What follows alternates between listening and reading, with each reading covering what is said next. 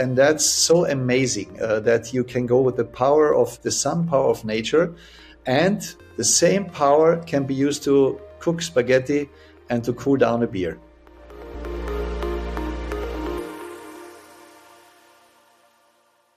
Greetings, Earthlings, and welcome back to your podcast, the show where we seek to explore the world around us without leaving a trace. On today's show, we're starting a series on the energy transition within the marine transport sector.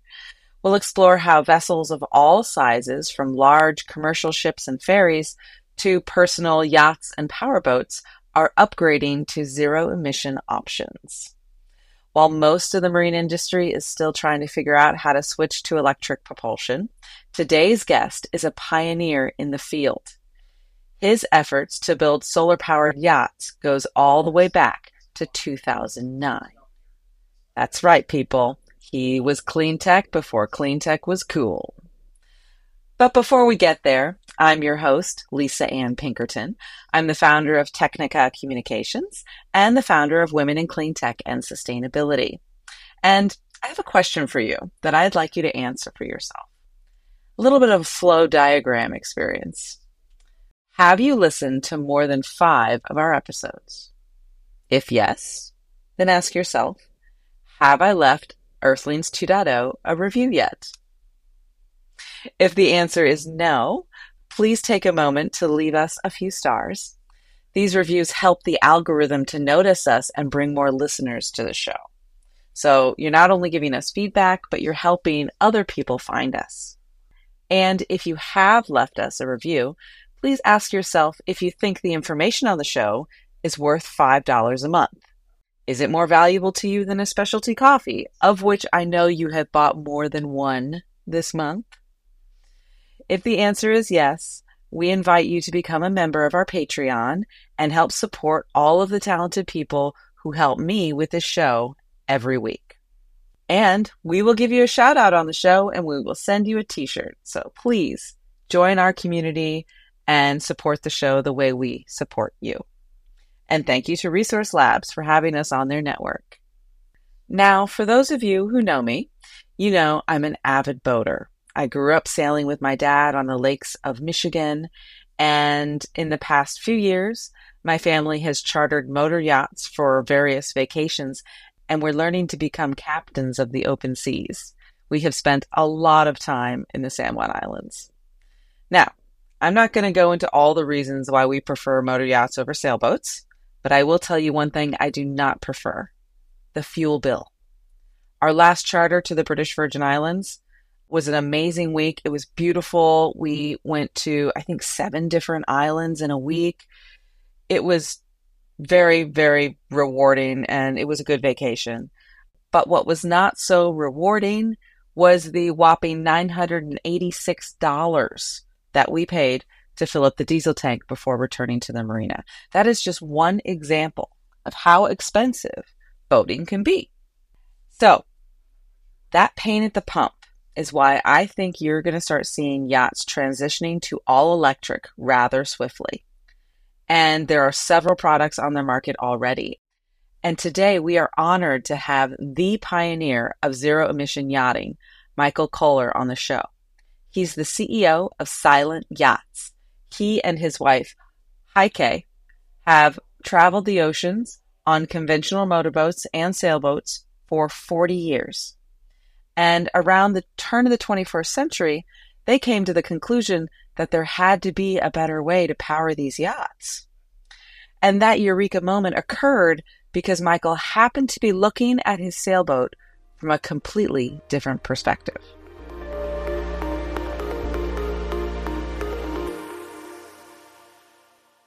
The key moment was actually on the island of Mayro in the Caribbean, part of St. Vincent and the Grenadines, a bit north of Grenada, a bit south of Martinique and St. Lucia. I was up on the mast exchanging a bulb, the anchor light, which was broken.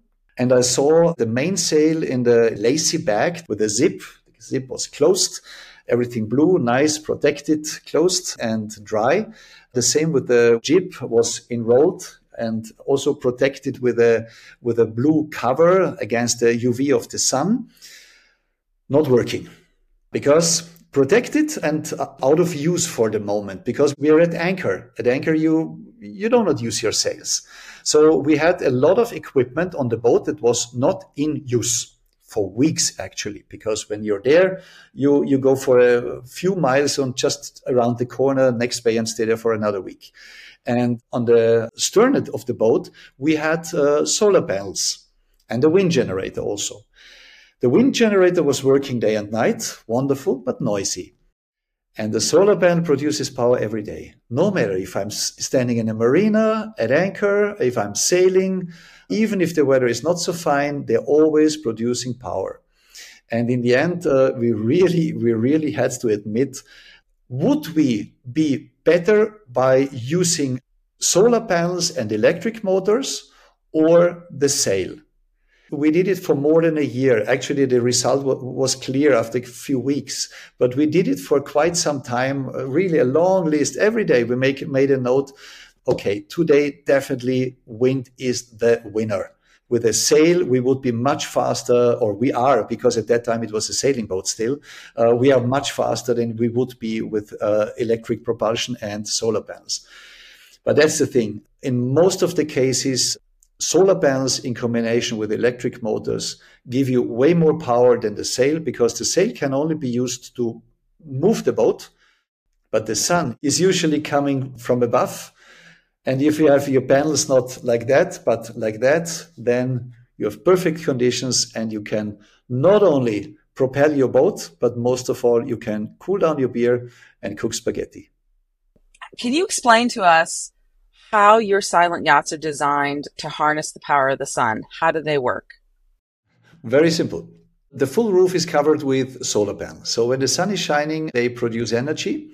They is being stored in batteries. That means we have a huge battery bank on the boats, depending on the type and model. We have about 350 kilowatt hours right now on each boat, and powerful electric motors. The energy is being used to supply the drivetrain, the electric motors, but also any kind of other electrical equipment like the household appliances, fridge, freezer, air conditioning, oven, cooktop, everything, and also the tenders. That means we have a dinghy on board or a jet ski, electric jet ski, of course, and this can be powered by the sun from our batteries with a normal charging system, like you know it maybe from your electric car. So 350 kilowatt hours, is that what I heard you say? Yes. And that's the typical capacity of the solar array or the capacity of the battery bank? That's the capacity of the battery bank in kilowatt hours. And the solar panels produce per day about, on our smallest model, about 100 kilowatt hours per day. On the biggest model, about 3 times the solar array than on the smallest model. And they are obviously then much quicker, but also the battery is much bigger. How far could the middle-sized yacht that you have, I think that's a 64-foot yacht, is that correct? 62, 80 foot, and 120 feet. Let's start with the 62 foot. About how far could that yacht travel on solar power alone? About 100 miles per day, because during the night we use the power from the batteries. And during the daytime, we must not use too much, because while the sun is shining, we supply the drivetrain and recharge the batteries. So by doing it that way, we run very, very efficiently, and it's about up to 100 hours per day in good conditions without running a generator. Okay. So we can do 200 miles per day or more, but then for some time the generator is running. Mm-hmm. And the generator is charging up the batteries. It's not providing energy for the propulsion system. Correct. So it's not connected to the prop directly. It's connected to the batteries. Batteries will be recharged and then supply the electric motors. Let's talk through a scenario. You're traveling during the day, the sun is shining, so you're able to generate power, and maybe you started off the day with a full battery bank. How fast or slow would you have to go, you think, to travel and recharge the batteries at the same time? Would you be able to do that? Yes, but then the speed is below 4 knots or not more than 4 knots. Yeah. If we need to drive or cruise and recharge at the same time. And I think we are the only boat in the world that can do that, drive and recharge at the same time at such a speed. When I say boat, I mean comparable boat. Yeah, we are not talking about racing boats. We are talking about liveaboard boats with all amenities. There's a big difference. Typical use case that someone is driving day and night. There are only very few people that cross the Atlantic 5 times a year.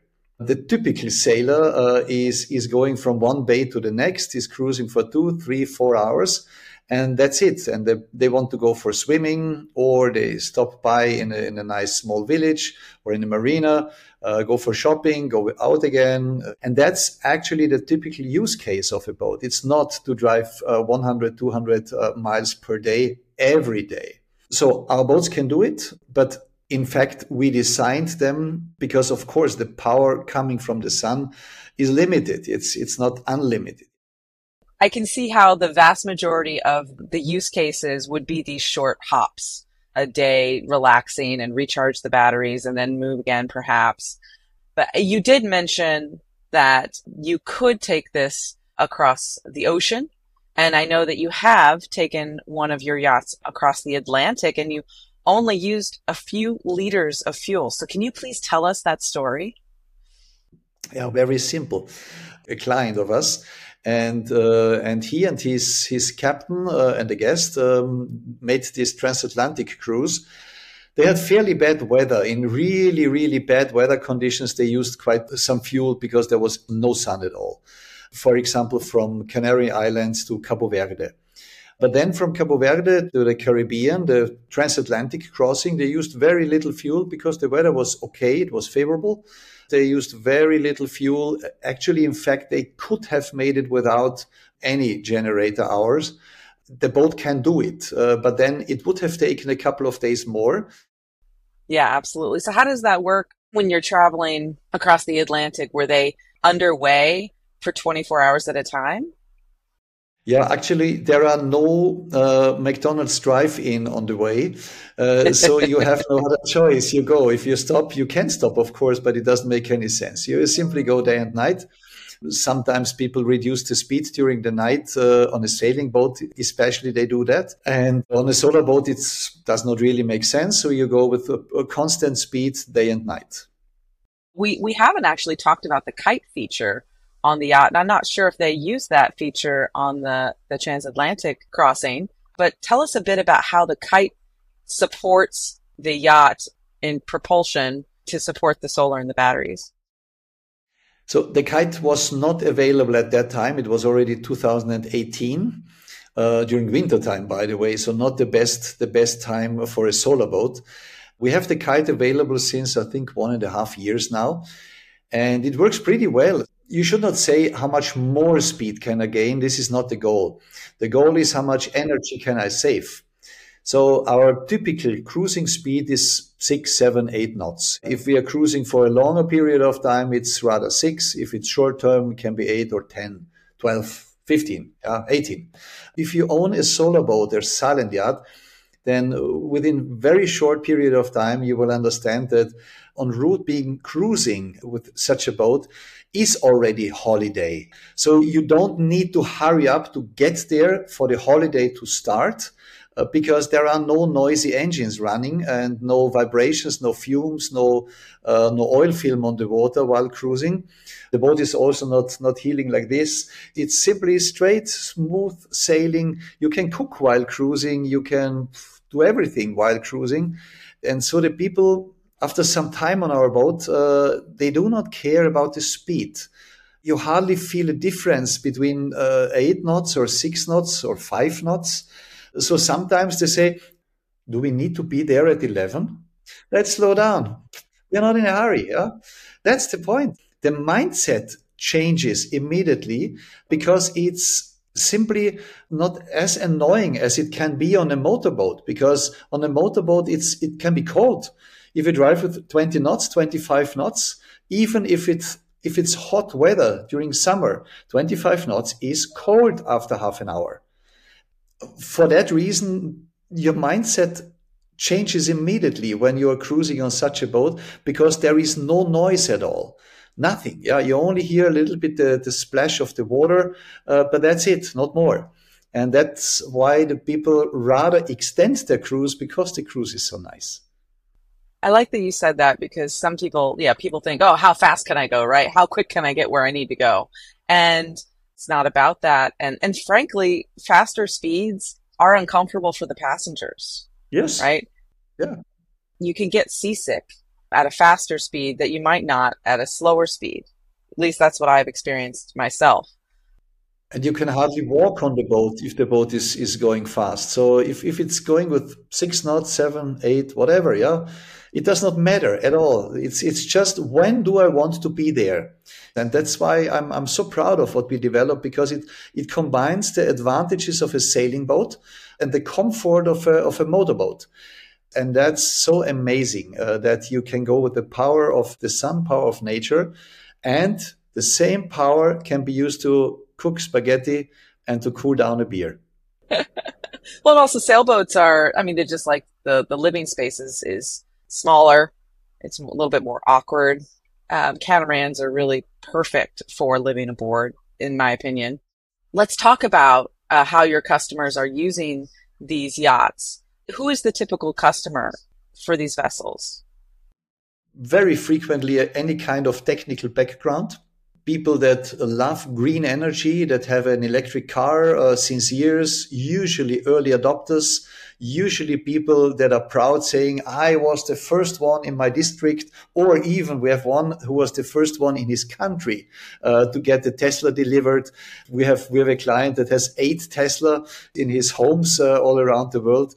That's the typical customer. Yeah. So more than 50% of our clients never owned a boat before. That's very interesting. They are not really close to sailing, but definitely they never would have bought a motorboat because of fuel and many other things. But when they found out that there is an alternative, they said, this is my boat.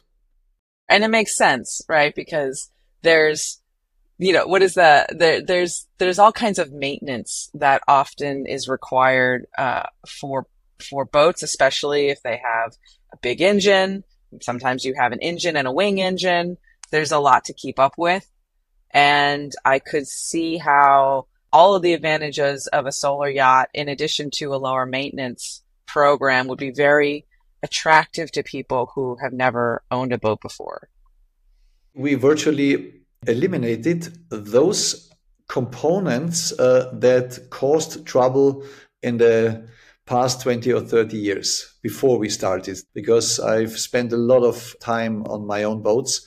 In total, it was 16 years net within 40 years. In 40 years, 16 years net.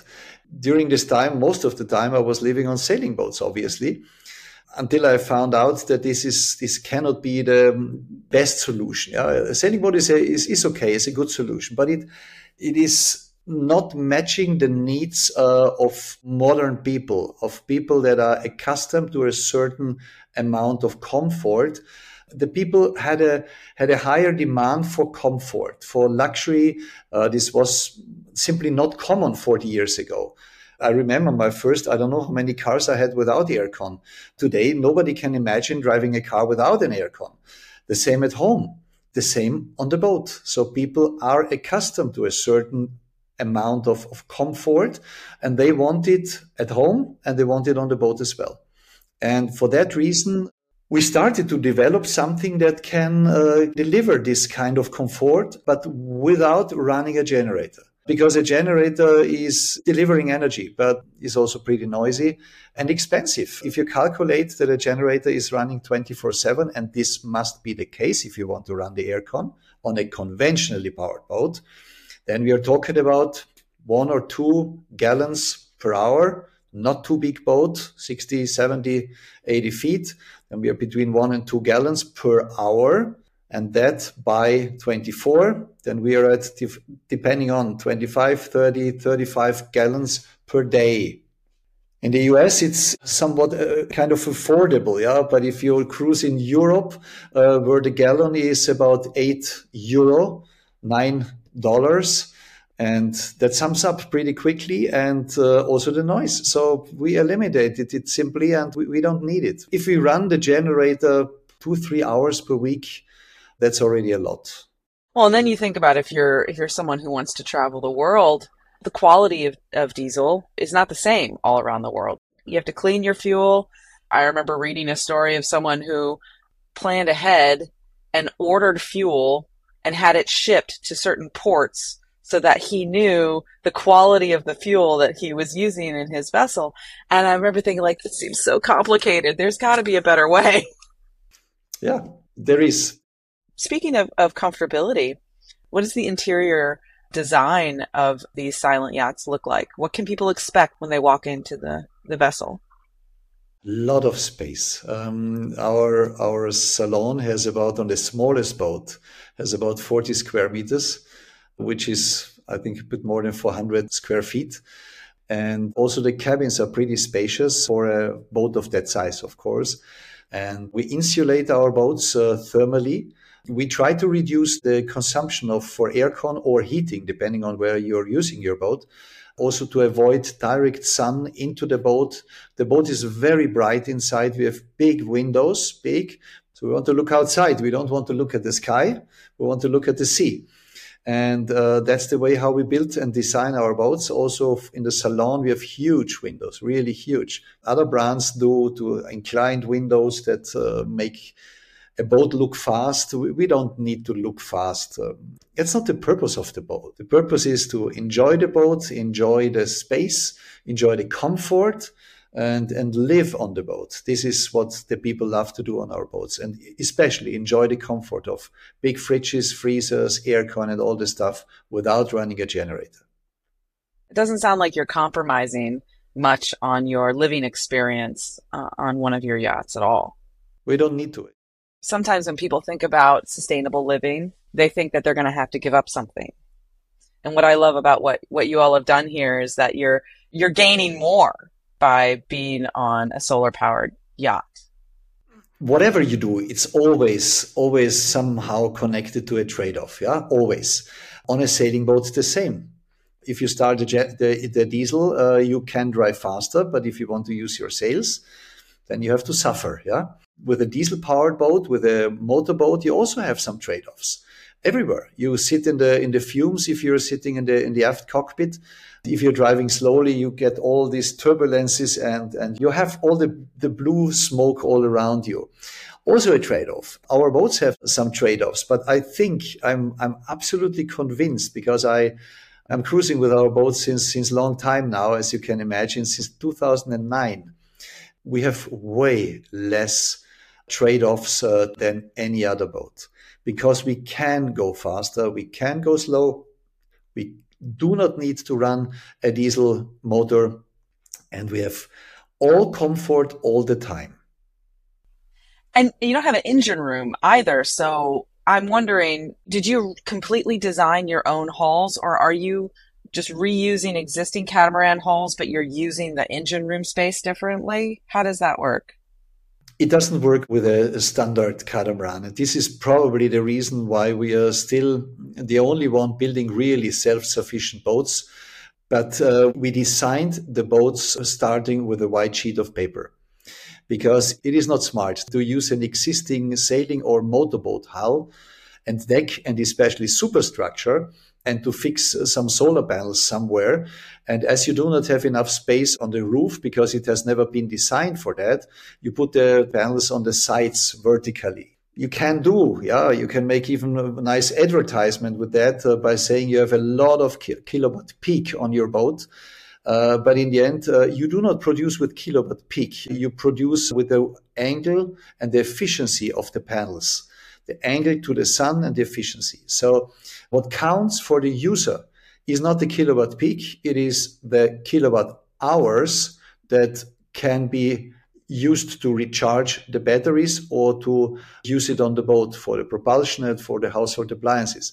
So the big difference is we are not world champion in kilowatt peak on the roof. There are others that claim to have more, but we are definitely by far world champion in produced amount of power per day. Actually, that brings up a good question. We know that the sea isn't always friendly to metal and other types of elements. How do you protect the solar panels from corrosion? We do not need to protect it. The aluminum they use for the production of these solar panels is saltwater resistant. The rest as well, because on the top side there is glass, and on the bottom side there is a plastic foil that protects the cells. So they do not get in contact with salt spray at all. And the connections, the plugs are IP68, which means it can be permanently submerged and still would work. So it's a really safe technology. So we use it since so many years already, and we had no problems at all. There is a huge difference, by the way. Those panels that are flexible, that can be integrated into the hull or into the deck, which we did until a few years ago, those panels have a way shorter lifespan because they are simply designed in a different way. So they won't last forever, and nobody will give you 25 years on these panels, not even 5 years. Actually, panels like you would use on your house that have a glass surface. And these panels not only produce way more power than the others, but they have a much longer lifespan. So our panels are guaranteed to last for 25 years, 80% of the peak power. And this is what the client needs because nobody wants to repair his panels after 5 years. Oh, speaking of the types of equipment that you're using, what type of battery chemistry are you utilizing in these yachts? We used to use for many years the NMC, nickel, mangan, cobalt. This is very good technology, safe technology, high power. In the meantime, ferrum oxide, the LFPs are as good as the others, and they are even safer. So no risk of a fire on these batteries, and they deliver in the meantime the same power. That means the same power per kilogram. So for that reason, we use those in the meantime. What happens if something goes wrong with the system? I understand that for electric vehicles, sometimes you can get on with customer service and they can do like a software update, or they can look into the back end of the software for your vehicle, remotely. How do you support your customers in terms of troubleshooting a problem that they might be incurring? Exactly the same. Remotely, we can enter the system remotely. All our boats, absolutely all that we delivered in the last year actually, have Starlink system on board. That means they have 2 dishes on top of the roof, and it works. They are simply online day and night. And if there is any problem, then we can log into the system. We have a look what it is, can restart the system, put a new software on it. If there is a bug, we can repair it. So it does not happen that often. It happens in the beginning when we install a brand new system. It can happen that we have a few times in the first couple of weeks, but usually in the first couple of weeks, we have the boat ourselves. So we make our tests.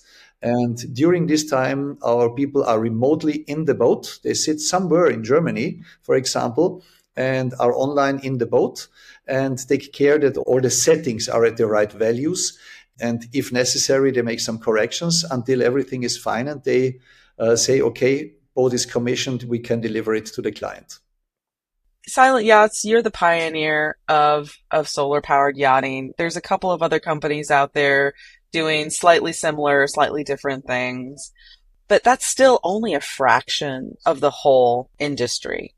What have you noticed about the yachting and boating industry in general in terms of their appetite for what we're terming the energy transition, moving away from fossil fueled or internal combustion engines to basically electric powertrains? I think it's obvious that there is a transition now from fuel-based propulsion systems in cars to electric, at least hybrid. It's clear. It cannot be stopped anymore. Diesel and gas motors will maybe not really disappear, but they will have a much smaller portion of the market than the electric ones in the future. That's for sure. And believe me, people that get to their boat with their electric car and step out from the electric car and go on their powerboat will not accept anymore in the future that they are forced to start two huge diesel engines and be full of this smoke in the cockpit. They simply won't like it anymore. I see it with myself since I'm driving an electric car. The fumes disturb me way more than they ever did before.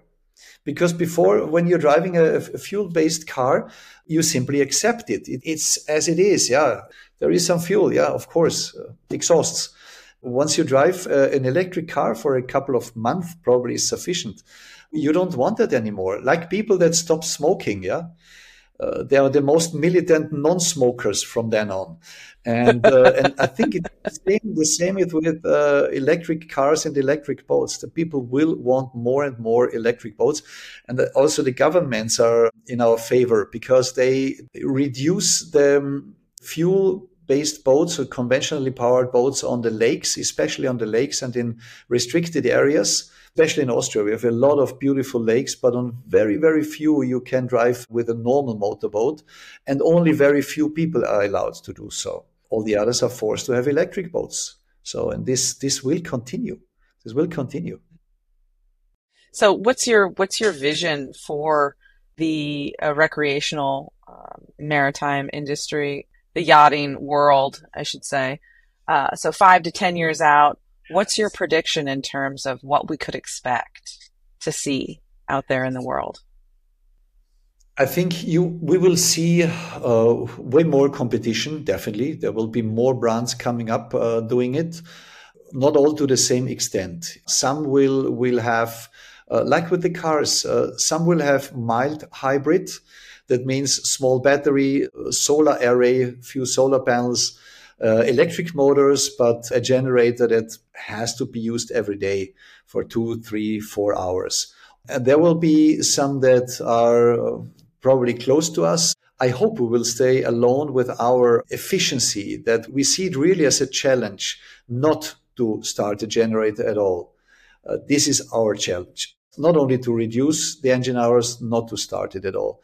I think there will be many brands on the market in 10 years, but with a different approach. Some will be already happy to reduce, and some will try to really get rid of the fuel.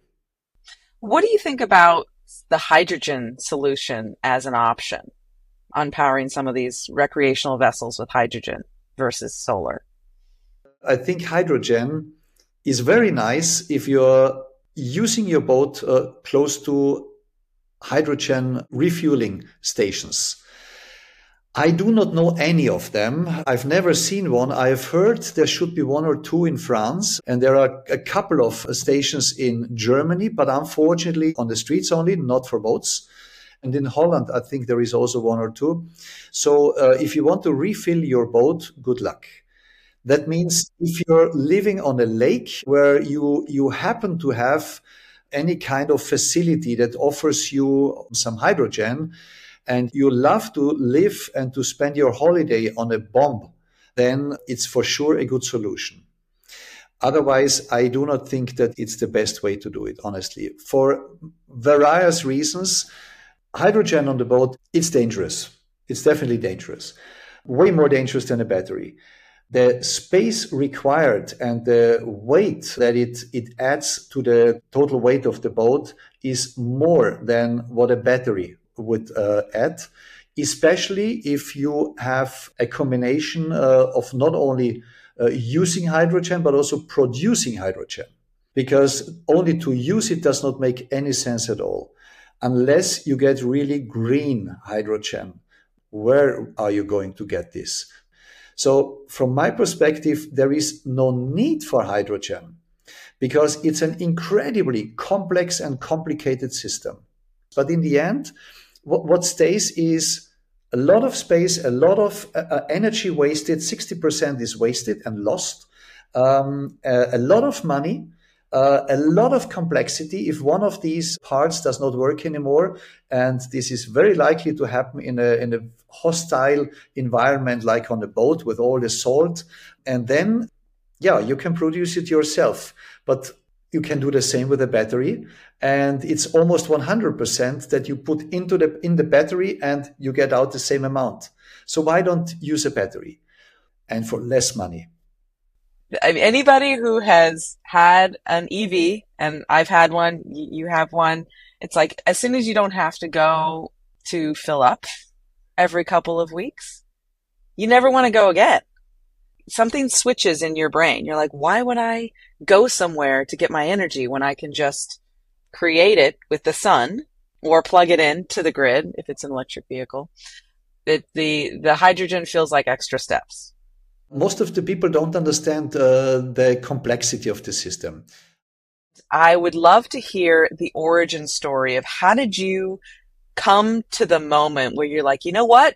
We're just going to build solar power yachts. Like we're just going to change the world this way. In the beginning, in the early 80s, I had my first boats. And it was only 15 years later when I started to redesign electrical systems and energy systems on boats.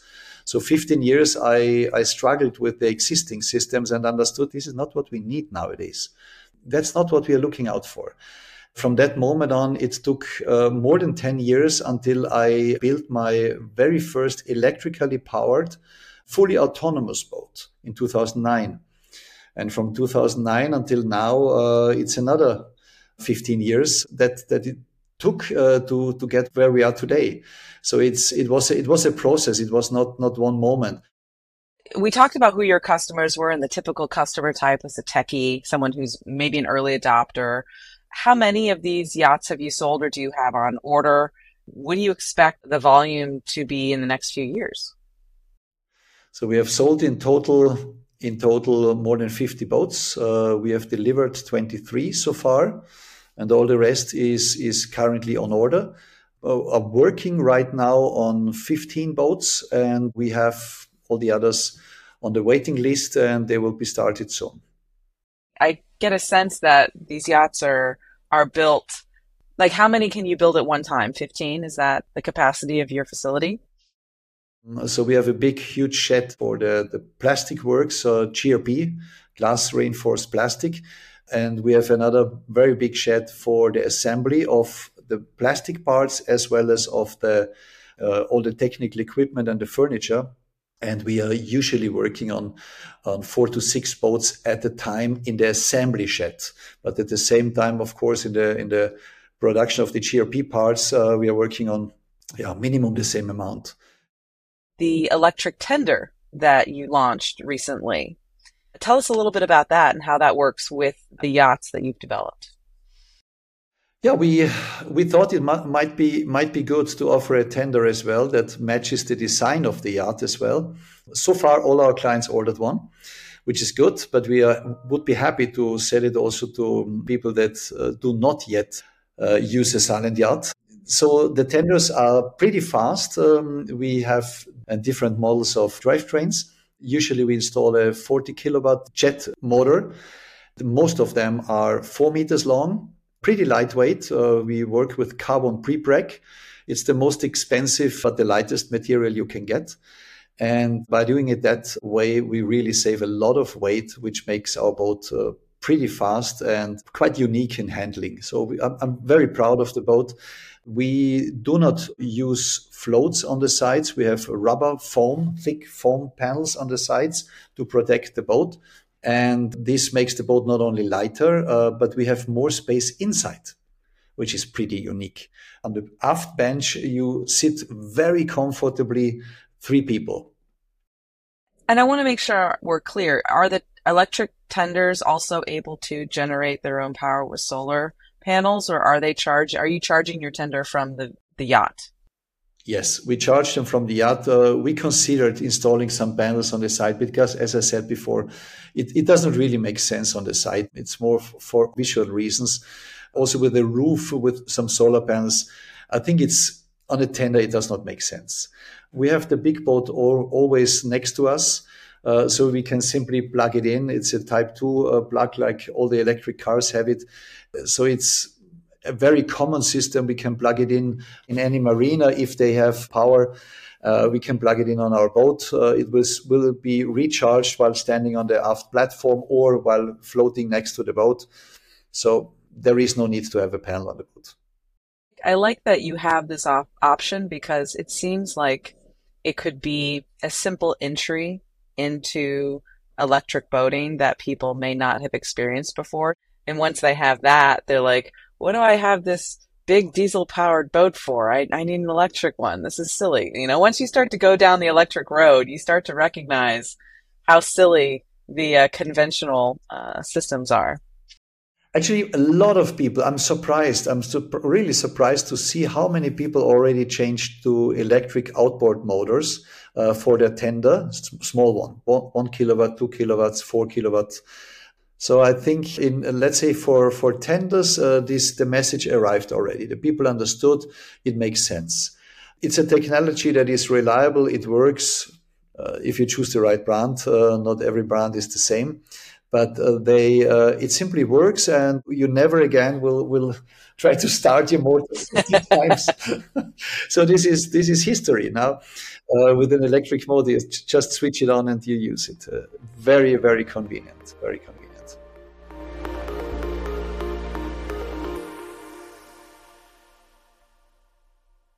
Earthlings, thank you for joining me as I geeked out with Michael about these silent yachts. We'll add some links in the show notes for you where you can go watch several videos and look at the photos of these beautiful vessels. We'll even share a link to that short video about the transatlantic crossing that we talked about. In fact, it's notable as the first production solar-powered yacht to do that crossing.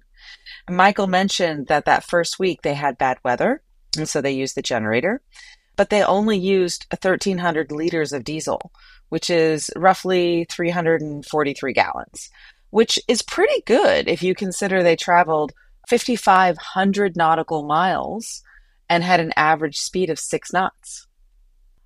Our faith in humanity is restored this week by Paolo Fanciulli. He's the Italian fisherman who is credited with creating the Atlantis of Tuscany. And it all started because he went to war with illegal trawling.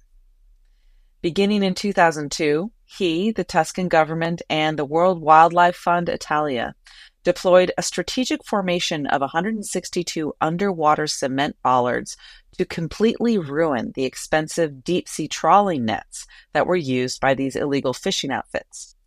Trawling nets are weighted, and the boats drag them along the seabed to pull up everything, and they keep the fish and they toss everything else.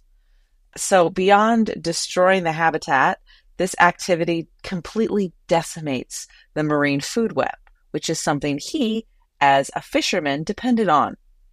But Paulo didn't stop there. Recently, he helped drop 39 large marble sculptures down to the bottom of the sea. And he moved from bollards to sculptures because he understood that strong actions alone aren't enough to save our seas. He said he understood that the real challenge begins with people's awareness. So he has got this nonprofit now that has been founded out of his efforts, and it's been installing sculptures from around the world by renowned artists, the first 100 of which were carved from marble that was donated from the same quarry that provided Michelangelo with the material for his masterpieces. Leave it to the Italians to use the transformative power of art to bring the world's attention to illegal fishing and stop it on this beautiful blue-green space flower that we call home.